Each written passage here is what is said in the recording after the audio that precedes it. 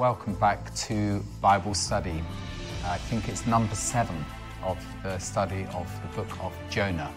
We've reached chapter 4. I'm joined by John Campbell and Derek Walker. Thank you. Thank you, both of you, for being... Well, 7's an important number. We won't go into that. Here we are. We've reached chapter 4. Derek, you're going to read the whole chapter, and then John will pray. Might I suggest you start at the verse before chapter? Of course. 3, the last verse. You can suggest anything, whether or not we... Well, you don't have to take it. I will obey. So, starting in chapter 3, verse 10, Then God saw their works, that they turned from their evil way, and God relented from the disaster that he had said he would bring upon them, and he did not do it. But it displeased Jonah exceedingly, and he became angry. So he prayed to the Lord and said, Lord, was not this what I said when I was still in my country? Therefore I fled previously to Tarshish, for I know that you are a gracious and merciful God, slow to anger, and abundant in loving kindness, one who relents from doing harm.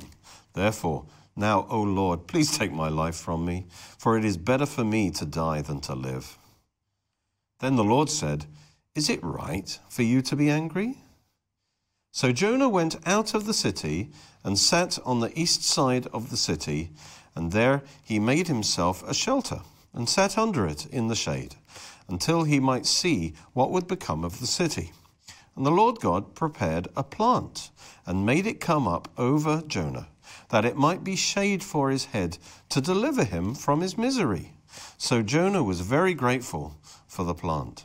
But as morning dawned the next day, God prepared a worm, and it so damaged the plant that it withered. And it happened when the sun arose that God prepared a vehement east wind, and the sun beat on Jonah's head so that he grew faint. Then he wished death for himself and said, It's better for me to die than to live. Then God said to Jonah, Is it right for you to be angry about this plant? And he said, It is right for me to be angry, even to death. But the Lord said, You have had pity on the plant for which you've not laboured, nor made it grow, which came up in a night and perished in a night. And should I not pity Nineveh, that great city, in which are more than 120,000 persons, who cannot discern between their right hand and their left, and much livestock? The end. The end, yes. Heavenly Father, we come before you tonight in the name of Jesus. And Father, we thank you for your word. Lord, we ask that you lead us by your Spirit through the word. Let us discern what you're saying, and let us be able to share it with our viewers in ways that they need to hear. Lord, we ask that you be exalted in all that we do, that the name of Jesus be upheld, that the revelation of Jesus in these words be made and be clear and be wholesome and be glorifying. Bless us, I pray, Lord, and bless those at home who are watching. We ask this in Jesus' name. Amen. Amen. Thank you. Yeah, my scripture just says Jonah's anger and God's kindness, which made me think of that book that said sinners in the hands of an angry God.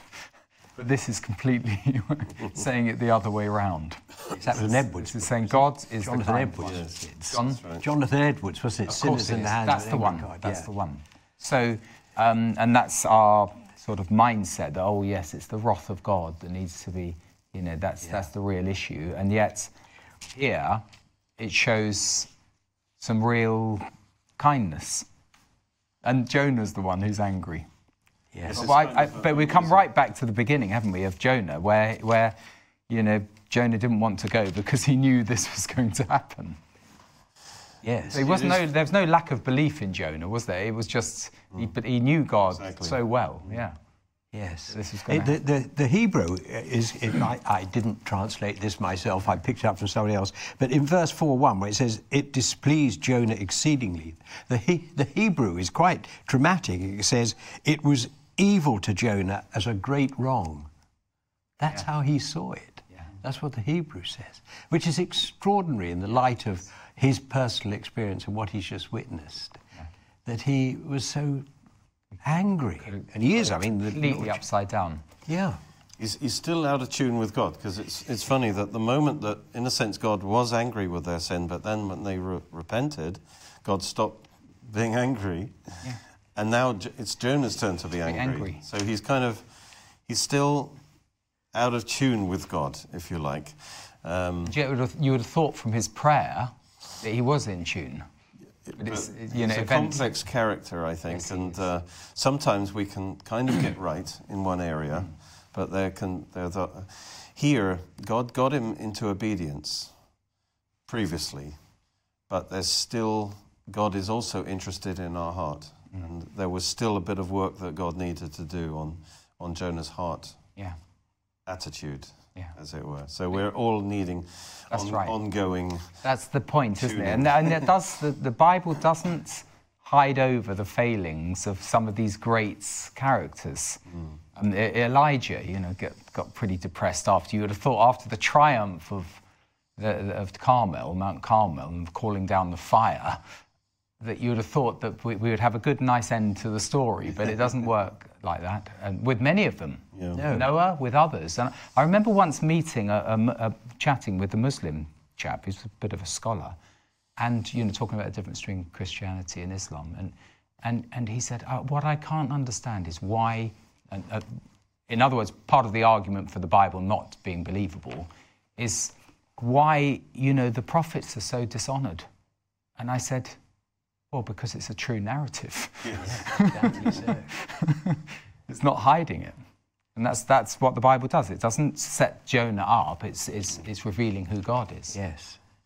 Jonah 4 really is a big sign that it's a true story, because if somebody sat down to kind of make up an interesting story, you just wouldn't write Jonah 4. I mean, you'd finish it at the end of Jonah 3. It's like a great story, a great finish with a great success, perfect way to end that particular story, and yet chapter 4 can't be explained except it's true. Yeah. And it must be Jonah's perception of God and who he is, and how that perception had been moulded by historical Jewish understanding of who God is, and how God was theirs and they were God's, and he didn't belong to anybody else. They accepted he created the heavens and the earth and everybody in it, but that doesn't mean he was allowed to have anything to do with them. So he's having to, it's not just a personal prejudice, this is deeply ingrained in his whole cultural belief and attitude. So, we say he's angry, but he was struggling. This has just come to me, so I like to think it's the Lord. I'm reminded of Paul on the road to Damascus, breathing fire and thunder to go and arrest Jews who come to Christ and possibly execute them. And the Lord says to him, Saul, or Paul, why do you kick against the traces? What that tells me is Paul has been under conviction for a long time. He's been struggling. He's been having this argument with himself probably for weeks, if not longer than that, because he's seen the truth. He watched Stephen. He knows things, and as people so often do when they're confronted with truth, they dig in where they are. Yeah. And Paul was digging in, and of course the Lord knew that. He said, why are you kicking against traces? Give in. There's this subtext which is there. And I think this is exactly the same that's going on Very here. good, very good. Exactly. So there's another thing from what the Lord said to Paul, which in one sense, it's not just incidental, just finishing off the story of Jonah. There's something for us. Yes. And with Paul, it was Saul. Yeah, it was. It was, why do you persecute me? Yes. I'll never forget Lance Lambert saying, that Paul then had a revelation of the body of Christ. Yeah. He, in the human sense, he was persecuting different individuals in different towns. But the Lord said, they're part of my body. Mm. Yes. It's not just you're persecuting my toe. You're persecuting me. So when you attack one part, you're attacking me as a whole. And I thought, And that just made me think. Yes. It came to me just as it came to you. Yes. It wasn't just, oh, that's the story of Ananias, as it were, coming to meet with him, on the street called Straight, and it's just a storyline. There's a lesson for us from it. Yeah. So what's our lesson here from Jonah? For me, there's one aspect is we see that he's human and we identify with it. But, and the other one I've forgotten, and I'll remember it after I've said a bit more. There was another aspect to why we have that, but I've forgotten what I was going to say. So, well, I don't know if that's what you're thinking, but we can see in this as that Jonah's a bit of a type of Israel, and that's one reason why he writes this final chapter against himself in a way. Because he reflects Israel's attitude, and so yes, they tended to like it's our God, and not much of a heart of compassion for the Gentiles, and so God is trying to teach him compassion for the outsiders as well, and it's interesting that again we see this prophetic picture. The whole book is a type of Christ. His death, 3 days, 3 nights, his resurrection, and then after his resurrection, after those 40, the gospel now goes out to the Gentiles. But Israel's a bit reluctant. The Holy Spirit has to really overcome that reluctance, and we see that come to pass in the book of Acts. That initially. This is our Messiah. And Jesus. It takes a bit of time to turn their attention outwards to the whole world and say, no, this isn't just for you. This is And so Jesus' big emphasis is that this now has got to go to all the Gentiles too, and to get the apostles really to focus on the whole world. Yeah. And in a way, this is a mirror of that. Jonah is like Israel. Kind of, it's a bit of a struggle, to actually change the mentality to realize this is that God is for everyone. Yeah. But what does distinguish Jonah is this sort of familiarity with the Lord, that he it's almost it's not blasphemous, but there is you could say how arrogant that you can talk to God like that. Well, I think it's if you are upset with God, and I always tell people, it's just silly to blame God really and have an argument with God. But the good thing about Jonah here is, yes, he is genuinely upset. Yeah. But he does give it to God. He does talk to God. So he's not sort of dissing God to others. He's actually talking directly to God. Yeah. He probably knows he's wrong, but he brings it to God. Yeah. He does know he's wrong, because in verse 2 he really admits it. He says that he's displeased, and he says, so he prayed to the Lord and said, "Ah, Lord, was not this what I said when I was still in my country?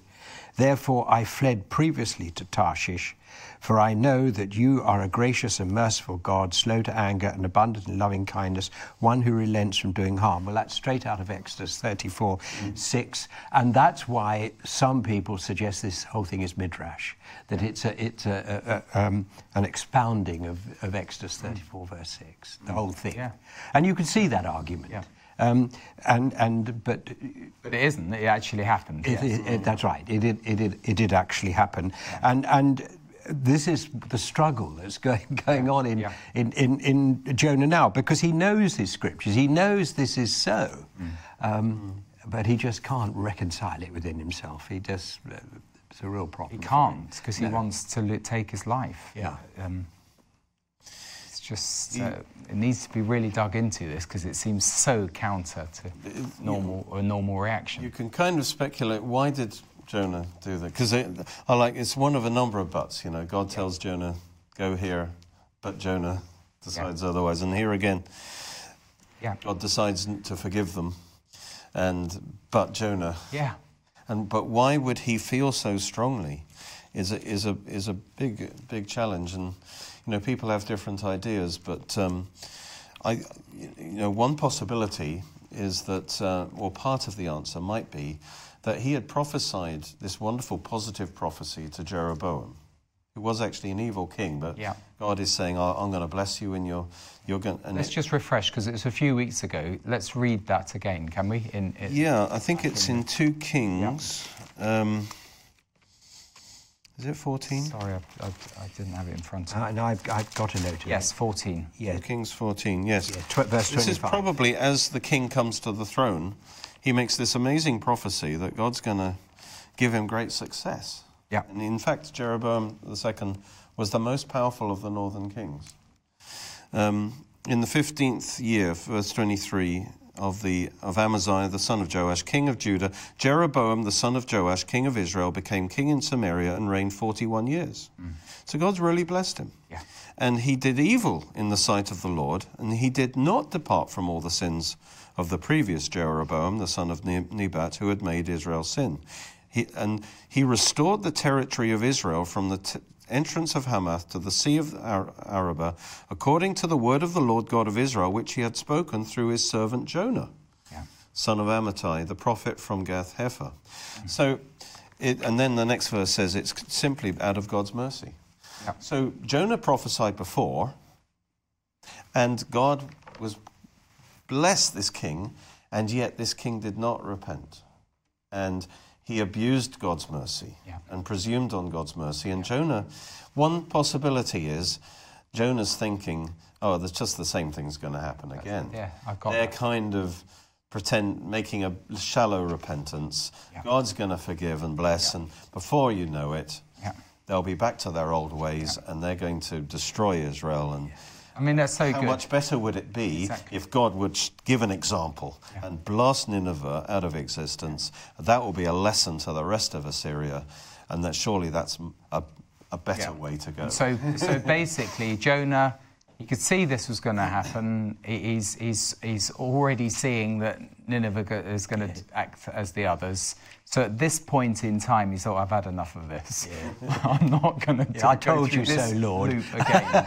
And so He's definitely very emotional, isn't he? He is a real character. He's either going to die or he's going to... Yeah, he is a real character. But, so he went out of the city and he sat on the east side, and he basically just found his little place to be miserable. I think he preached for the 40 days. Yeah. I think it does say, that it was he did a 3-day... The city was a 3-day journey, but it can simply mean that that's the size of the city. It kind of took 3 days for him to cover all the key spots in the city. Yeah. But I do think he did preach for the 40 days. And then after that, he withdrew, because naturally, just in case God was going to bombard the city, he wouldn't want to be inside it. He's going to now come out and just see, and he sees their repentance, and he thinks, God might forgive them. But he's waiting to see what God will do. Or he's thinking maybe after a few days they'll go back to their old ways, and then God will send the destruction. Yeah. But it doesn't happen. So he's still very much in that mindset when he's sitting there, that God still has to do a work in Jonah. Yes. Which is it's quite a story, isn't it? I asked a missionary friend of mine who is a missionary from our church, and he actually teaches missions in Bible schools, And I said to him, I know Jonah's an important book for missionaries, because it's all about God's heart to reach the world, with the gospel. And of course, the book of Jonah is very important for that. Well, are there any special insights you might have from Jonah? And he said something that was quite interesting. He said, for a one-off campaign, Jonah's heart wasn't quite there in terms of compassion for those people. That's, I think, the main message here. And he said, and God could still use him in a one-off campaign, even though that was the case. But he said it would be very hard for a missionary to continue a ministry you know, if he didn't have a heart for those people. You know, if he had that kind of heart, hard heart to the people, but just obeying God, that's fine for a one-off campaign, but he couldn't really expect to have an ongoing ministry. And one possibility is that actually God was calling Jonah to do follow-up and visit, and there's evidence for that. And that God needed to deal with Jonah's heart so that he has God's heart. It's one thing to be obedient, but it's another thing to actually have God's heart. That's right. And that's where... So can we, you know, dare I say, go into it back to what I was saying about the you know, sinners in the hands of an angry God? Can we unpack that a little theologically? The heart of God. The heart is a very big point, because it's, you know, we have God's great plan that we often talk about for humanity, you know, for salvation, for redemption, but you know, there's quite a lot that don't respond to him, you know, and where is God's responsibility? Where is his heart? Perhaps it's even higher than we might think, in the sense that we tend to think it's all about us, but it's actually all about Jesus and his sacrifice and his blood, and how God the Father sees that. And God stands outside time, of course, so the fact it's future and the fact that it's also past before the foundation of the world, therefore it exists in eternity. And all this, what's going on, is like a rejection. God's great heart is to the honouring of the blood of his Son, the fullness of that sacrifice, the obedience unto death. And if this isn't happening, it's not. It's just not happening. And so the heart of sinners, or rather the heart of, what's Edward's book called? The sinners in the hands of an angry God. Sinners in the hands of an angry God. What is God's anger? Yes, ultimately it's the sin, but it's the rejection and the abuse and the failing to honour the blood beyond price, because the value of the blood is in the life that it carries. So the value, if I heard somebody say, of a chicken is not very great, because, you know, the blood of a chicken is not very great, but the blood of the Creator of the heavens and the earth, this blood which has been poured out for mankind, is being abused, not being honoured. And I believe this is why God is angry. It's more than just being angry with the individuals. It's the rejection of this superlative gift, which has power beyond anything we can think or imagine. You know, when you come back to Revelation 12:4, is it, or 12:9? Anyway, you know, that they conquered, they overcame the devil by the blood of the Lamb and the word of their testimony, and they loved not their lives unto death, which means it can be a long fight. I don't think I'm going off subject here. No, you're not. It can be a long fight, even unto death, but the victory is still assured. The blood of the Lamb will never, ever fail.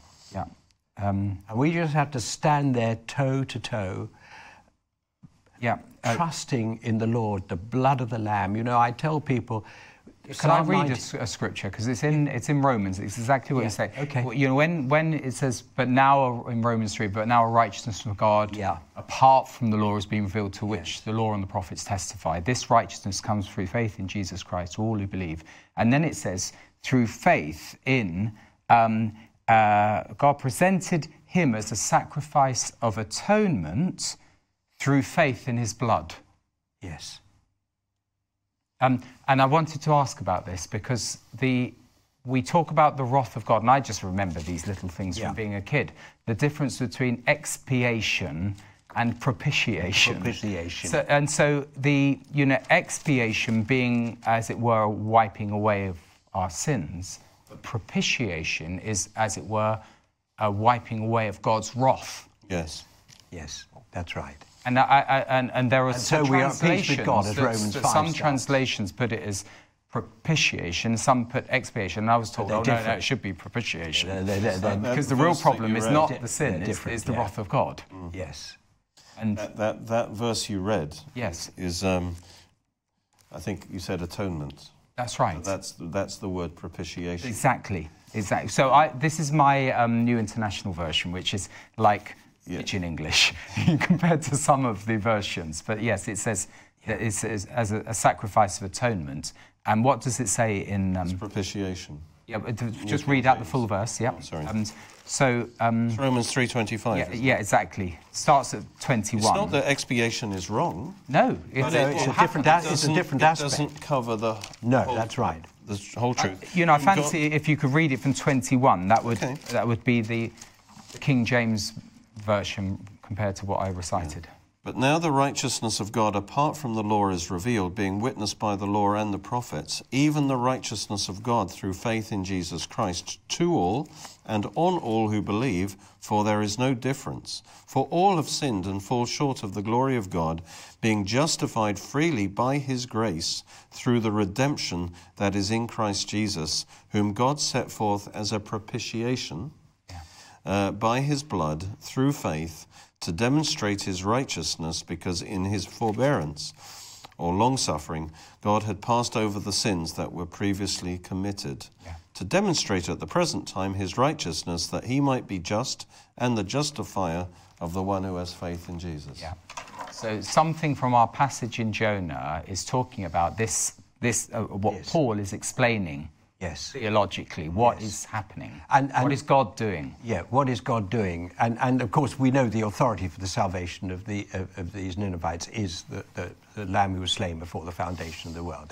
There's the legal authority for it. So, by the way, it's worth just and all the Old that, Testament saints I'm often thinking saved that way. Yeah, I'm often thinking, John, about people that are watching, and so we've rattled through a few things here, but they would be thinking, well, what about all the people who died before Jesus? And, they're all saved. And all the people in the world who don't know about Jesus. All saved by the blood of Christ. And you've said it a couple of times, the fact that God is outside time, and yet he intervened at that point in time. Yes. Not because he was bound to, it was for our sake. Yes. And for the sake of the revelation of Israel leading up to it. It is for our sake, but it's also a sense in which it's for God's sake.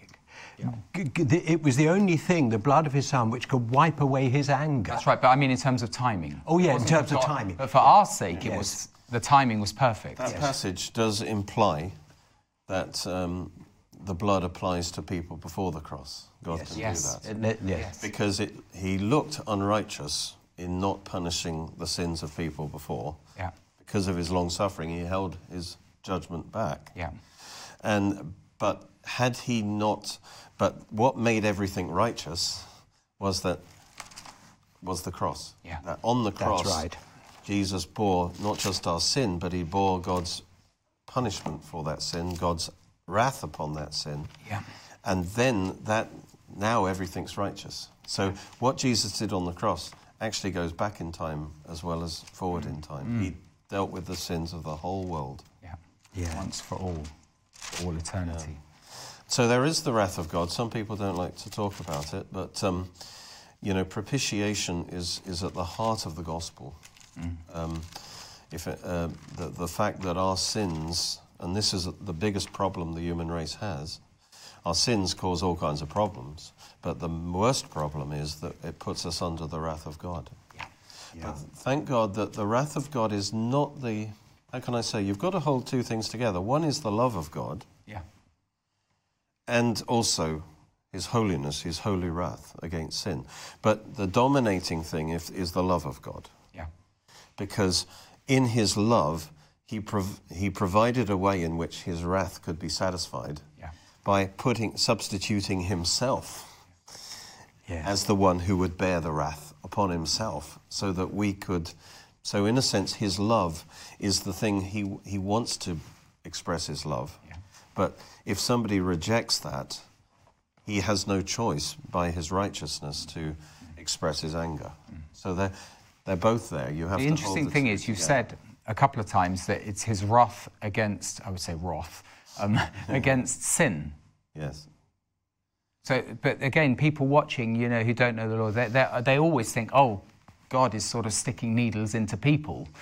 but it's a wrath against sin, Yes. as opposed to just sort of capriciously, sadistically punishing people. And let us be quite clear, as we alluded to, I think it was last week, it might have been the week before, that sin is in the world because of the fall, and the fall is directly attributable to Satan. And Satan now is in the world with his demonic powers running the show, and we are under that influence. And that's what the Lord is angry about. It's not so much us individually. He's giving us an escape route, and he's in the process going to defeat Satan once for all. I'd just like to read from Exodus 24:6, because this is something that might have passed some people by.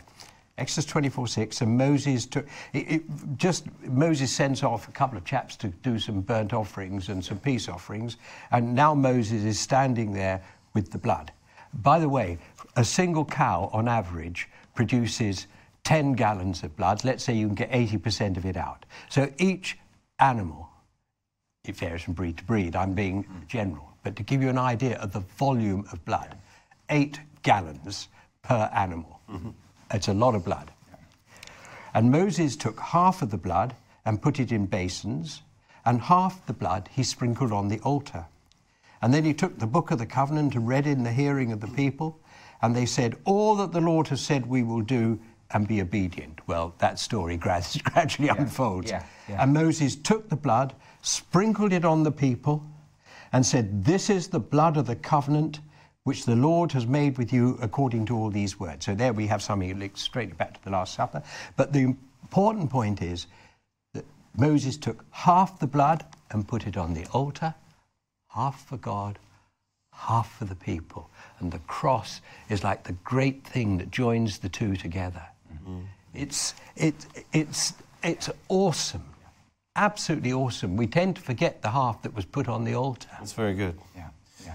Very thanks, John. Propitiation is being neglected in the church, but we need to understand that the wrath of God's been satisfied by Jesus, and for all mankind. But only those who accept the blood is it actioned for them, because God respects that choice. But and it says, if we do not, John 3:16 says, God loves the whole world. And so he died for everyone. But John 3:36 says, those who believe in the Son, they're forgiven, they have life. But those who disobey the Son do not see life, and the wrath of God remains upon them. So this issue of the wrath of God... So those two things summarise is it was sufficient for all, but efficient for those who believe. And it's... I mean, it's good that we try. Some things I think to those who are completely, no Sunday school, not completely unschooled in the scriptures, it's quite something to digest what we've said in the last 10 minutes. Well, I think it is, and I don't think we're really going off script here. Not because at all. We're looking at Jonah, but we've come to the end of the book, and we're now examining, the culmination of this. What are the messages for us today? How was God able to effect it? And without blood, we know there can be no redemption. And I think this is really important. Let's go back to Cain and Abel for a second, if we may, because I think this is so powerful. When we think, it's easy to write Adam and Eve off, but they were still believers. They were saved because they believed. They walked with God. They didn't stop believing in him, and they would have brought up their children to be godly children. They accepted the blood. Yes, of course they did. The animal was killed and they were clothed. Got a shiver going all through me. Let's just talk about that for a moment. That first sacrifice, which is almost carried out as an aside, but it's not an aside. This animal was killed. We can draw conclusions from the other scriptures what happened. The Lord slaughtered an animal. He skinned it. It therefore was a burnt offering, because it's the burnt offering that is skinned and given, and the skins are given to the priests. So here the animal was skinned, and the skin was given to the descendants of whom are going to be priests unto God, and it was the first sacrifice. Who did God make the sacrifice to? He made it to himself. He couldn't do it to anybody else. He made it to himself. He did, as it were, took the sins of Adam and Eve upon himself, made a sacrifice to himself. So there's also a sense in which it's a scapegoat. I mean, it's quite complex. But it's the first time God sacrifices to himself. And what's the next time? Calvary. Wow. God sacrifices himself to himself. Wow. Doesn't happen in between. In between time, it's man sacrificing. Now, just at the point where I was trying to sort, I thought, well, we've had a really big chunk of something. Let's try and break it down. You lob in another big chunk, awesome. Which is awesome. Awesome. And it's just a little aside in Genesis 2 or 3. That's right. That is little aside. Powerful. But when you think about it and bring the patterns back into what happened. Yeah, that's right. But yeah, so for folks, coming back to that sort of simple question, you know, how can the cross cover people? I think we've covered that. Well, we have, but except I got on an aside when I was talking about Cain and Abel. This is really important. I did once talk about this on God Morning. I make no apologies for repeating it. Is that you look at Cain and Abel, who were brought up by God-fearing parents. They knew about sacrifices. They'd been taught it. They probably practiced it. But Cain, we know what he did. He brought a sacrifice of produce of the land. Was it the best of? Well, it may have been, but it may not have been, given his attitude. And Abel, of course, brought a blood offering. Now, and Cain's offering, of course, was not accepted, because you cannot approach God apart from blood. Hebrews is perfectly clear about that. And Cain tried it on. Instead of doing it the way he'd been taught, God had taught Adam and Eve, and Adam and Eve had taught he was going to do it his way. Lots of churches like to do it their way. That's right. And so he offered a bloodless sacrifice. If he'd offered blood first, then his grain offering, it would have been accepted. But it wasn't. And you know, a bloodless church is no different from Cain's offering. You can sing and praise and worship. I was thinking, well, but if there's no acknowledgement of the blood, it's no different to Cain's offering. Well, I was going to say that actually, the church is no different to the world. No. That's you know, true. if there isn't that depth in the heart of what they're doing. It's, very good. Well, that's how we connect with the modern world. You know, we bring the scriptures, and here they are, and we're trying to really open up what is in God's heart. Is he capricious? Does he care about suffering? Yes. The cross really demonstrates both. Yes. That it demonstrates that he is a God who has high standards, that he does punish sin. Yes. Because that's so serious to him, he was willing to punish his... He did not spare his own son. Yeah. But Jesus took the full punishment of our sin. So sin is not a light matter, and it must be punished. And he demonstrates his righteousness by punishing himself, his son Jesus, on the cross. But it also, of course, is a wonderful demonstration of his love, of his compassion for the human race, that he would give that which is most precious to him. That's his love. And really, if we're going to look at Jonah, Jonah was in touch with God's righteous anger. These Ninevites, you know, they've sinned terribly. They deserve it. And that's what he was feeling. But what God is training him through this chapter is that he also needs to have God's heart of compassion. You have to have both. Yeah. Yes, you need to hate sin, absolutely, but even more, you need to have compassion for the sinner. And that's what was lacking in Jonah, and that's what God is training him, I think, in this chapter. Yeah, very good, very good. I think something that sort of jarred with me, you know, we all hear from these so-called new atheists who mock the scriptures, you know, and caricature God. And one thing I found quite profound, that they would attack Abraham sacrificing Isaac as they saw it. But he didn't. Yeah. He didn't sacrifice Isaac. No. And that's the point. And it's right. But I always find it interesting that these folk, because there's a spirit behind it, would attack something that's so deeply and part of the Christian message. Why attack Abraham and Isaac? Well, why pick that out as the story? Yes. and distort the story, because the enemy's very clever. He distorted what God said to Adam and Eve, and they distorted it. In other words, Abraham was just like any other, from his era, having bloodthirsty deities who wanted you to slaughter your children.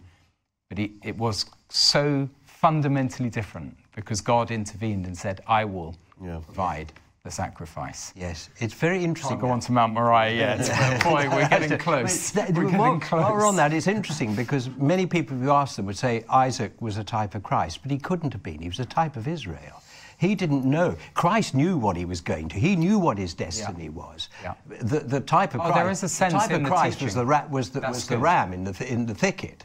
Yes, that's good. This was Israel being led up the hill by... That's good, but Isaac, some would say, well, he was quite a strong young man, and Abraham was quite frail. So Isaac carrying the wood, he sort of almost knew what was going on, and he had the power to overpower his father.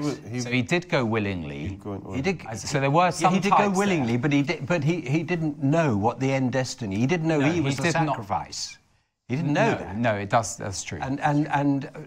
Or did he? Or did he just ask? I think he went willingly. He went willingly.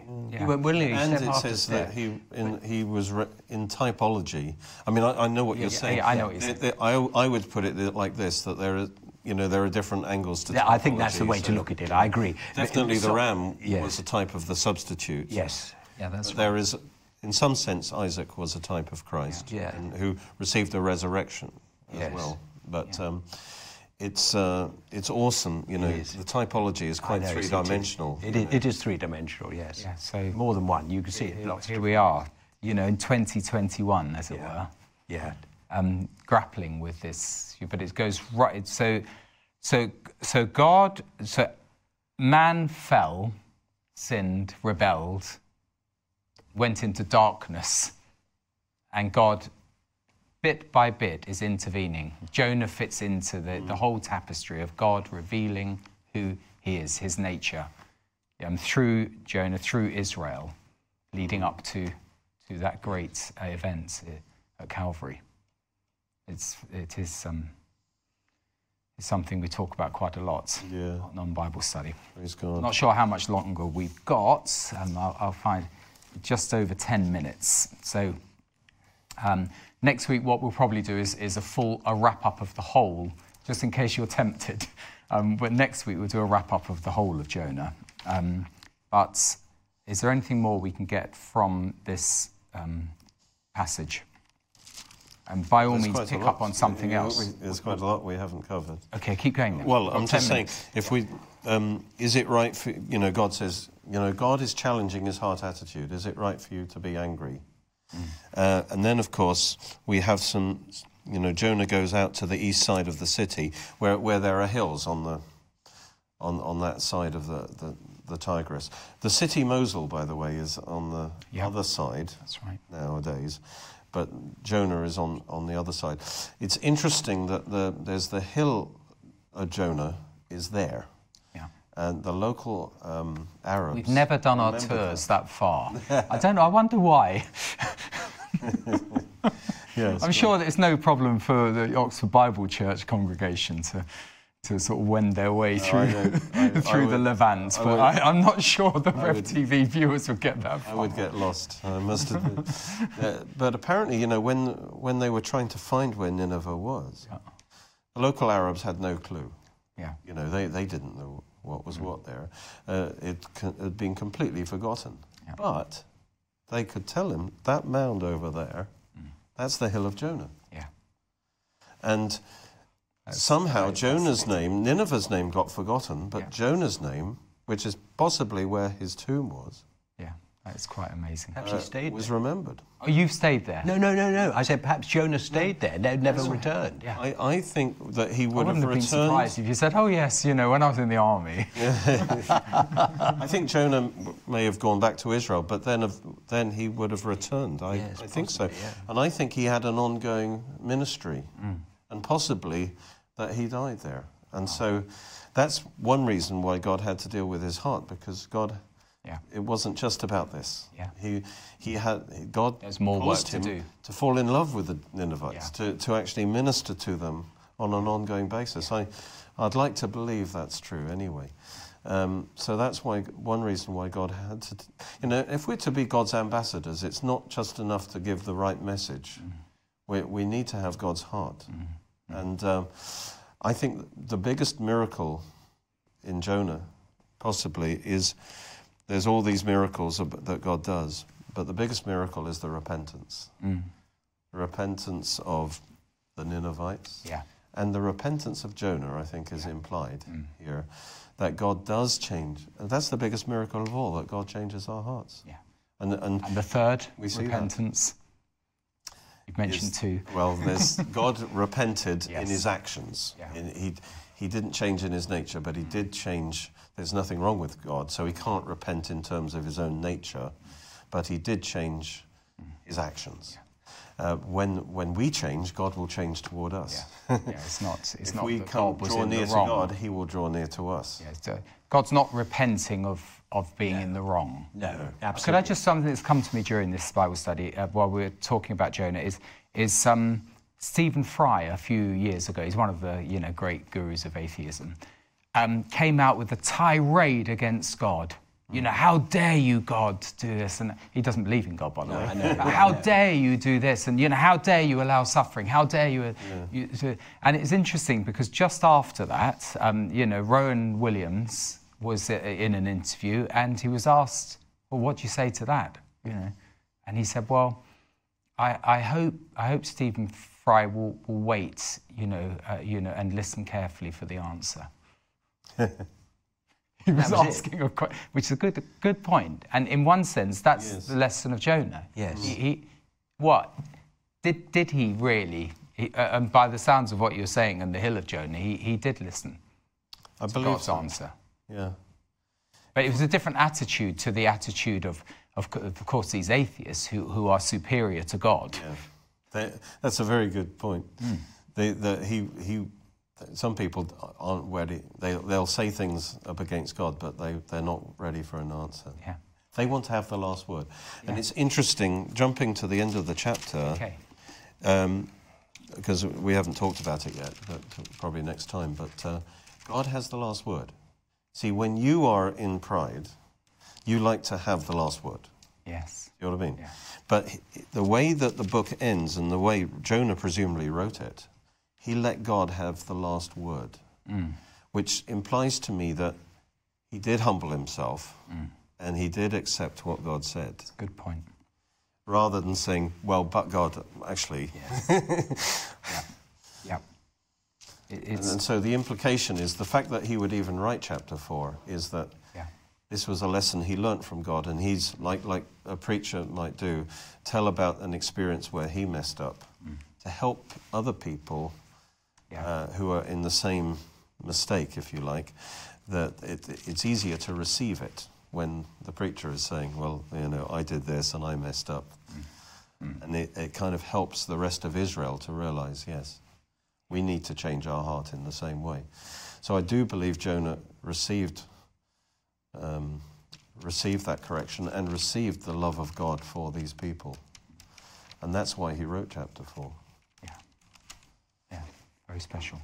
Still 5 minutes, so if there's any other thoughts... Yeah, well, what about this is pure speculation, and there might be some of our viewers who have the answer to this, and we'd be grateful if they'd email them in. They will write. But it's the timetable. We were chatting about it before we came on air, and I agree with Derek. I'm quite sure Jonah was working for 40 days, preaching the truth, preaching the gospel. So we have this 40 days maximising, as it were, in the repentance of the whole town, the whole city. And then a little time later, not immediately, but we can draw from the text, a little time later, Jonah goes out and builds a booth or a tabernacle. Builds a booth, that's what the Hebrew word is, up on the hill, so he can watch and see what happens. We tie this in, and this scripture, Jonah, is read in the Day of Atonement.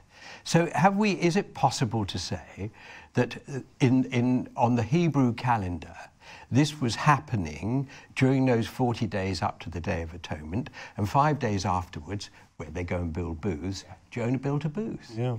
Is that possible? Or was that just being fanciful? Absolutely, because the Jews do mark 40 days. That, yes. You know, from the, what would it be? The 6th month, the whole of the 6th month of their year, plus the first 10 days, because the Day of Atonement's on the 10th day of the 7th month. Yes. So that's 40 days, and that's the time when the Jews are actually kind of repenting, preparing for the Day of Atonement, yes. because in their mind, that's when God kind of decides whether, yes. you know, whether they've, you know, it's right for them to be forgiven, as it were. So it's interesting that 40 days could well correspond. Yes. And it seems like they've picked up on that, because they read Jonah on the Day of Atonement. They do. And that tells us that, in a way, we're not saved by our repentance. I mean, that's important. Yes. But we're saved by the blood of the Lamb. That's right. And, of course, on the Day of Atonement was the great day when the great sin offering was made, and the high priest would take the blood into the Holy of Holies, and if he came out alive, that means God had accepted the blood for the nation. They were covered.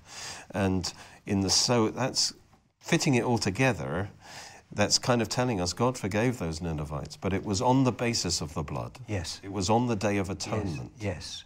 And there's a future Day of Atonement when all Israel will be saved, I believe. It will be likewise that on that Day of Atonement, all Israel will be repentant and will be saved. But they'll be saved on the basis of the blood of Jesus. Yes. That's right. That they've accepted.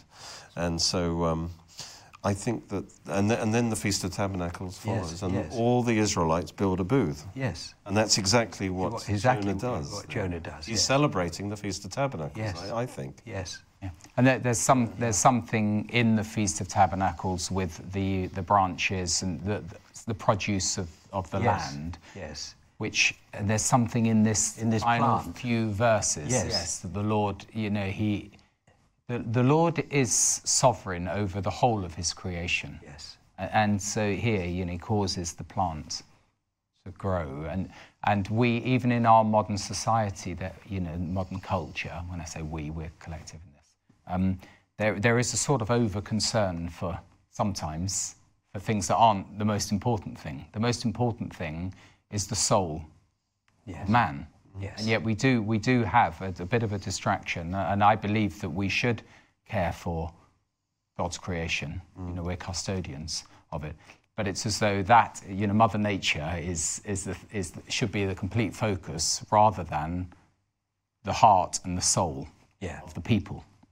And that's where we're at, really. Yes. I hope so. Yeah. We can get distracted, can't we, on other things. So that's why the Lord says at the end, you know, you seem to be more concerned about the plants than you are about the people. Yes. Wrong. It's interesting that he appointed 4 things in Jonah. He appointed the whale, or the big fish, and then and it's kind of all to do with, he's very concerned for Jonah. He's very, and he raises up the whale, but then it says he appointed likewise this plant to grow overnight, which was probably a castor kind of plant, but it supernaturally grew fast. And then he appointed a worm that probably ate its roots, so it died quickly. And then he appointed this east wind. Yeah. And God is that's working very in our lives, through all the circumstances as well, because he's trying to train us, so he loves us. Wonderful. So we're just in the last minute. Have you got anything else you want to add? Funny enough, I haven't. All right, that's fair enough. Well, all I know is we can absolutely rely on God's word, and even though those who don't even believe in God feel it necessary continually to ridicule God's actions and the great characters of Scripture, I believe we've got a truthful record, and it's just such a privilege. Many thanks to all those who have conveyed the Scriptures to us. We'll see you next week for a wrapping up of Jonah. Thank you very much.